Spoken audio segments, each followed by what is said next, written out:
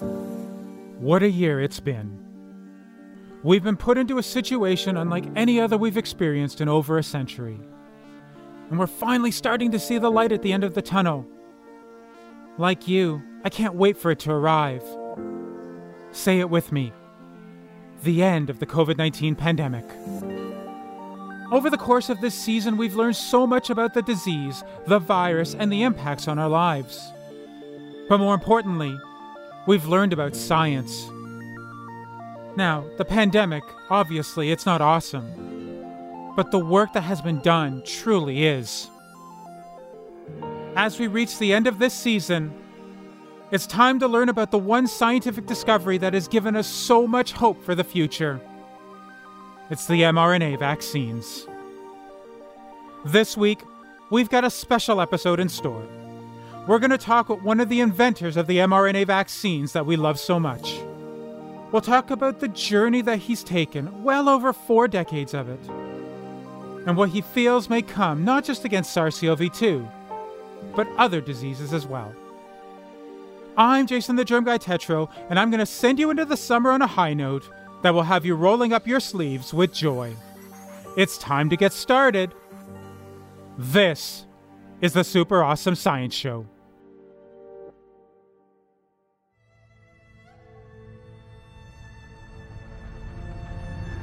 When we first heard about the SARS-CoV-2 virus in January of 2020, no one at the time knew what was to come. And yet what happened next was almost unimaginable. We tried to stop it using the methods of the past like lockdowns and distancing, but we all knew that was not going to last. There were only 2 ways to get out of this predicament. One was to let the virus spread through the population and live with the toll. The other was to develop a vaccine. Now, out of this effort came another unexpected surprise. It was called an mRNA vaccine, and it was based on a technology developed decades earlier. Now, by all accounts, it was a risk. If this had been any other virus, it may have been overlooked. But the pandemic called for a change of mind and of paradigm. We've since learned that they work better than we could have hoped, and we might be able to say the rest is history. But that history is a story we all need to hear, and I am joined by the one person who has been through it all. I am thrilled to talk with Peter Cullis.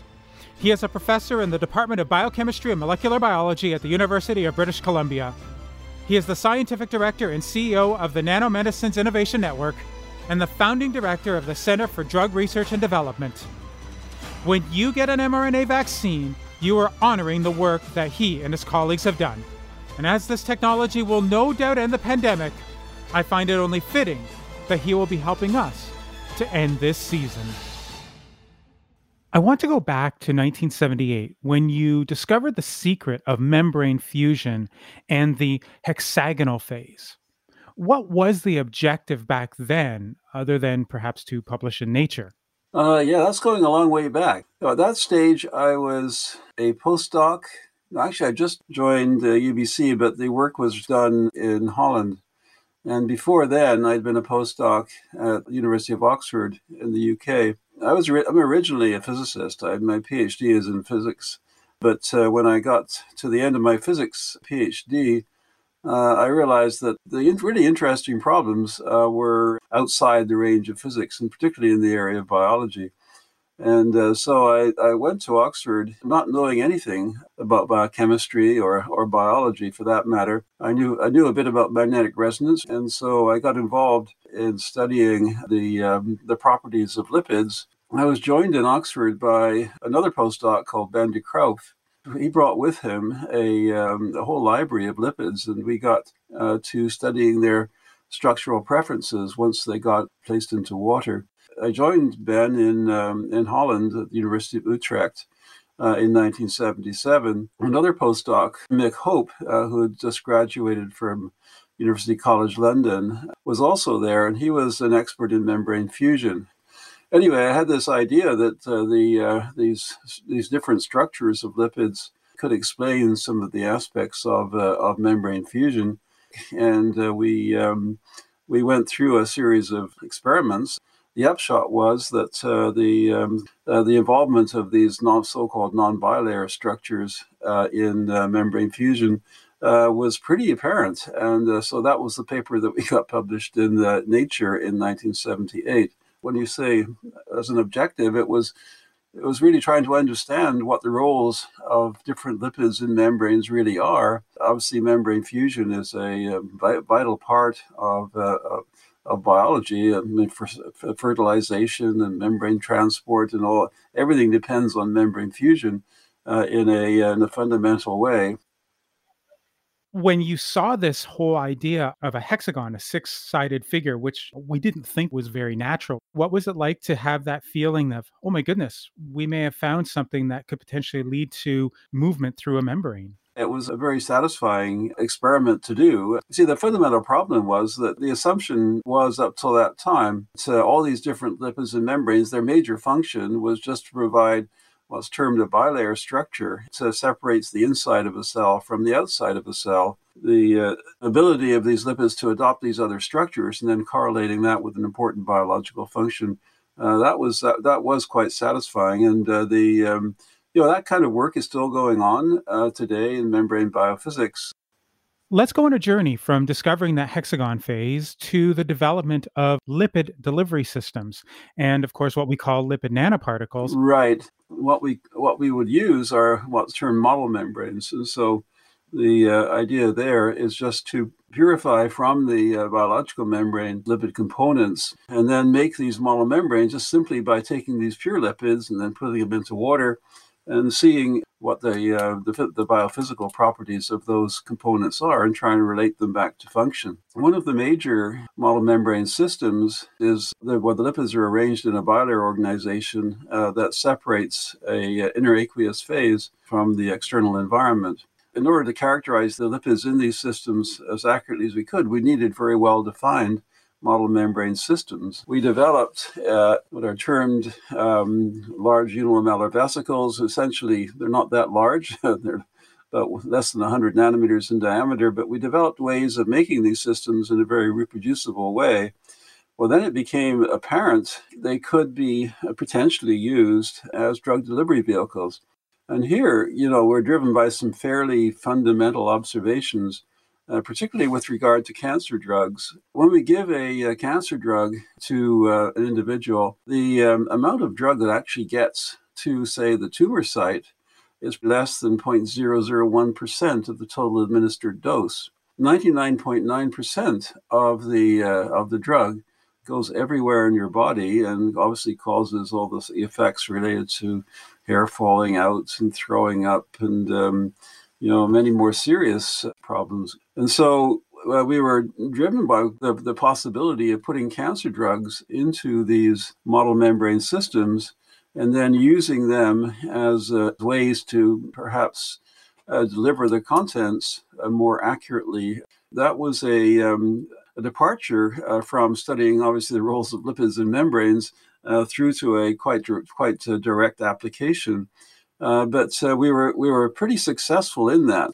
So we found ways of loading them in, and we found ways of making them circulate for a long time in the body. We ended up with 3 drugs that got approved by the FDA as a result of that work. So it was quite a long journey, but really started to prove out the utility of using these quite natural systems in a way, because you're just using lipids that are found in biological membranes, but using them as a way to deliver, the therapeutic or chemotherapeutic capability of these small molecule drugs, of cancer drugs.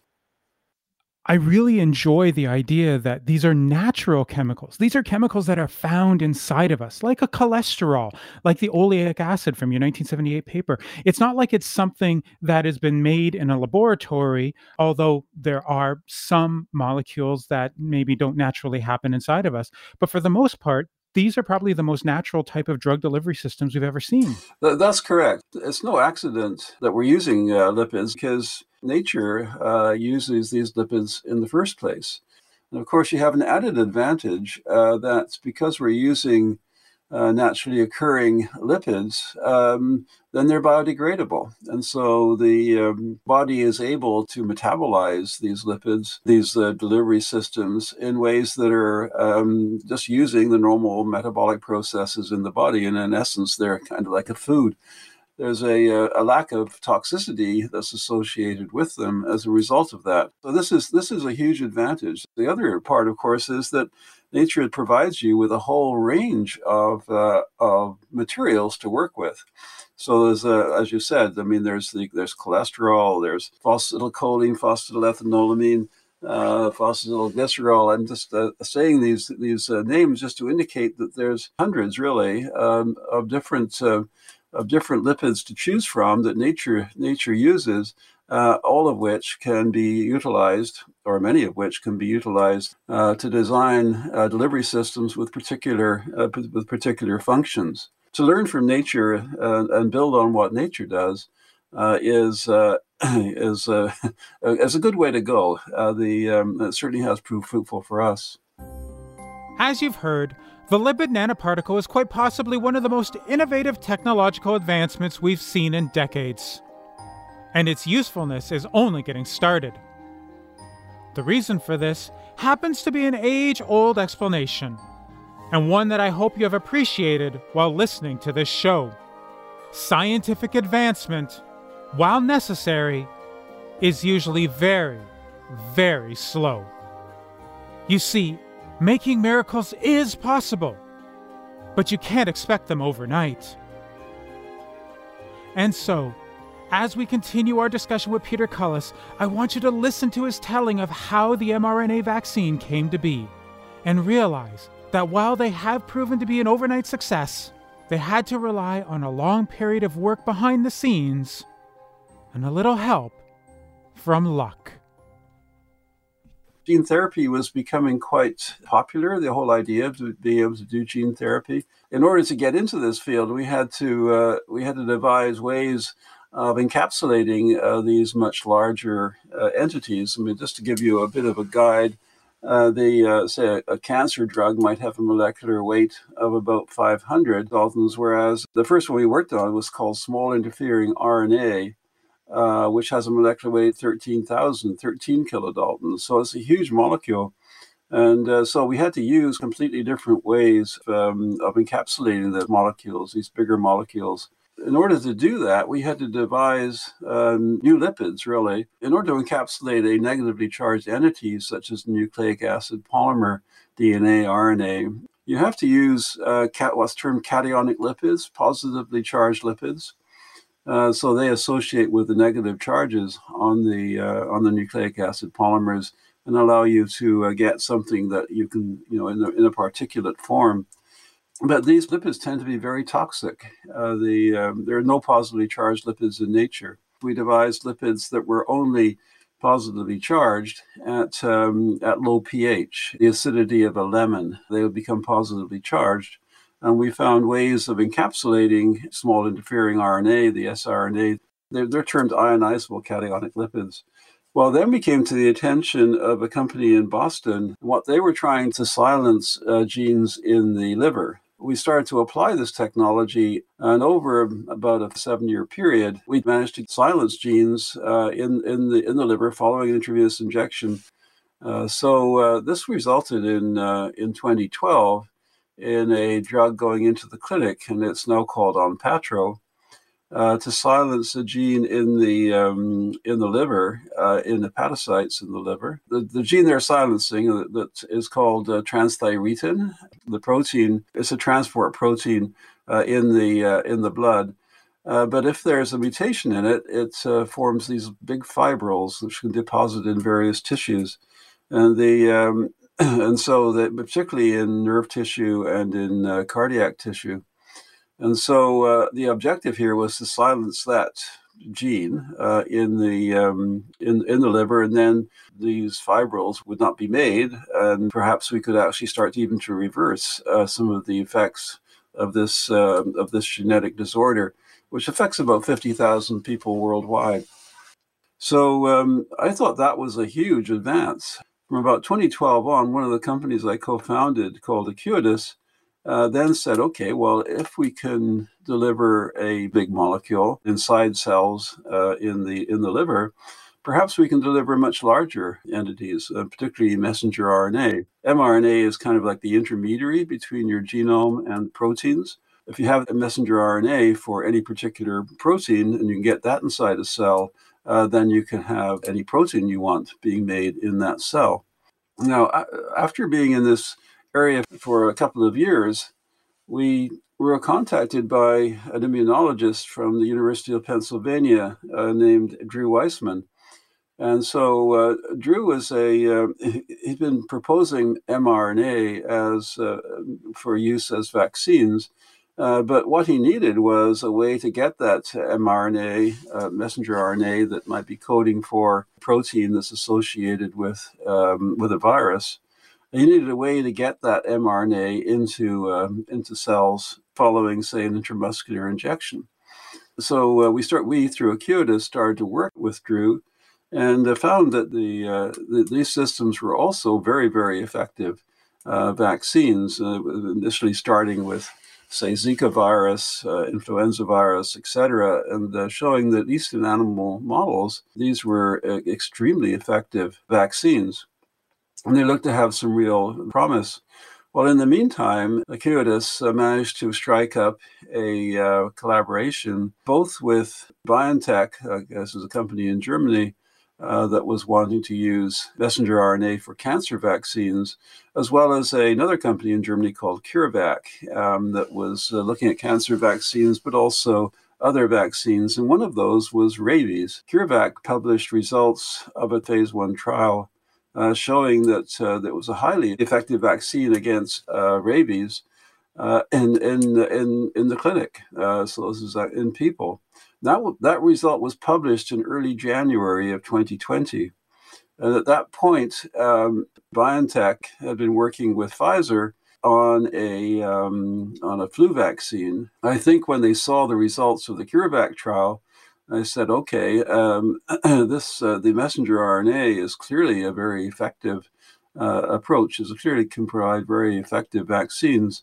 And they then said, okay, well, let's move forward with a messenger mRNA vaccine for COVID-19, for the SARS-CoV-2 virus. This is really something that has involved a huge number of people over the years, in a highly collaborative way. We're still working together today. Tom Madden is the CEO of Acuitas Therapeutics, and Mick Hope just retired actually from Acuitas. But the point being that it was this long association with a enormous reservoir of knowledge that we accumulated over the years that really allowed this whole process to happen. And yet it's so fascinating because this has been this 42, 43-year-long process, and yet the clinical trials for the CureVac came up as COVID-19 became a pandemic. Perhaps the mRNA vaccine was literally made for COVID. Well, yes, a lot of immunologists were saying, well, this really can't be true. There's only one approved drug using this kind of technology with the lipid nanoparticles.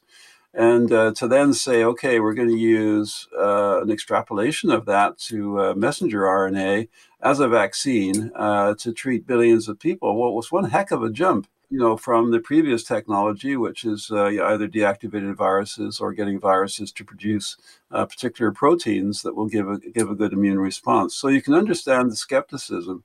I do think that some people here really went out on a limb. And here's the kicker. It actually has better effectiveness than the old traditional methods. Viral vaccines, whether they be live, killed, or just vectors like the adenovirus, it just seems to have been written on the wall that this was something that could possibly take us into the future. But you needed to have that one person who put their signature on it or did the initials in the right place. And I'm just so happy that it finally happened. Do you think that we could be looking at mRNA vaccines as the standard platform for the near future? It certainly is a possibility. It's something that nobody would have ever predicted, say, a year ago. But when you look at the performance of the mRNA vaccines versus the other vaccines, AstraZeneca, Johnson & Johnson, etc., which are good vaccines. I mean, they're according to all of our previous standards, they're great. But certainly the mRNA-based vaccines are looking extraordinarily promising. So I think you're going to see big advances. I think we're going to see HIV, AIDS, new vaccines coming in there. Some of that work is looking very promising. And many other areas, and particularly cancer vaccines, where essentially you take a protein that's particular to the cancer, messenger RNA coding for that protein, and then raise an immune response against that protein. These kinds of approaches, I think, are going to be coming into vogue. So, yeah, there's a heck of a lot of running room here. This is an exploding field. I always refer to it as the third generation of pharmaceuticals. I mean, we've had first generation, which are small molecule drugs, like cancer drugs, second generation biologics, like monoclonal antibodies, etc. But then the third generation, I think, are going to be these gene therapies, our understanding of molecular biology in a very direct way to manipulate the body to be able to fight disease as opposed to more of a symptomatic approach.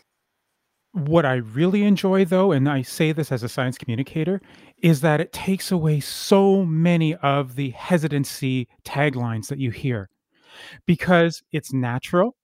It uses mRNA. And the reality is it's incredibly fragile in terms of its ability to be broken down by normal cellular processes. The worst that I have ever heard from the hesitancy people is that the mRNA is going to change your genes, which is impossible. If you took grade 9 biology, you would know that. So the reality is not only have you done this in an amazing fashion, but you've also had the idea of translational communication sort of as a part of what you're doing so that it makes my job so much easier to convince people to go and get the vaccine. Yeah, no, it really has that aspect. We're certainly taking advantage of our understanding of biology in a very direct way. We can take advantage of biological processes, to great effect here. I think and this is really the first crack at it, right? I do think you're going to see these vaccines get better and better and possibly more potent in the future. There's no reason I see that we can't produce these types of vaccines more cheaply. The other point, of course, is that if there are variants, that come along that are an issue, we do have the ability to respond to that very, very quickly. If there is a variant that's a problem, synthesizing the mRNA that will raise a very direct immune response to that variant is something that can be done in a matter of a month or two. And then formulating that into a lipid nanocarrier can be done in a matter of a week or two, or just using the same processes we're already employing. And so we can respond quite quickly to any changes, or for that matter, a new virus that might be a threat. So it's adding enormously to our repertoire in terms of treating human disease, for sure.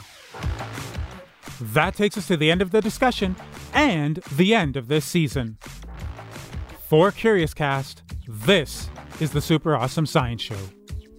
I want to thank everyone for sending me their tweets, DMs, emails, and SpeakPipe voice messages.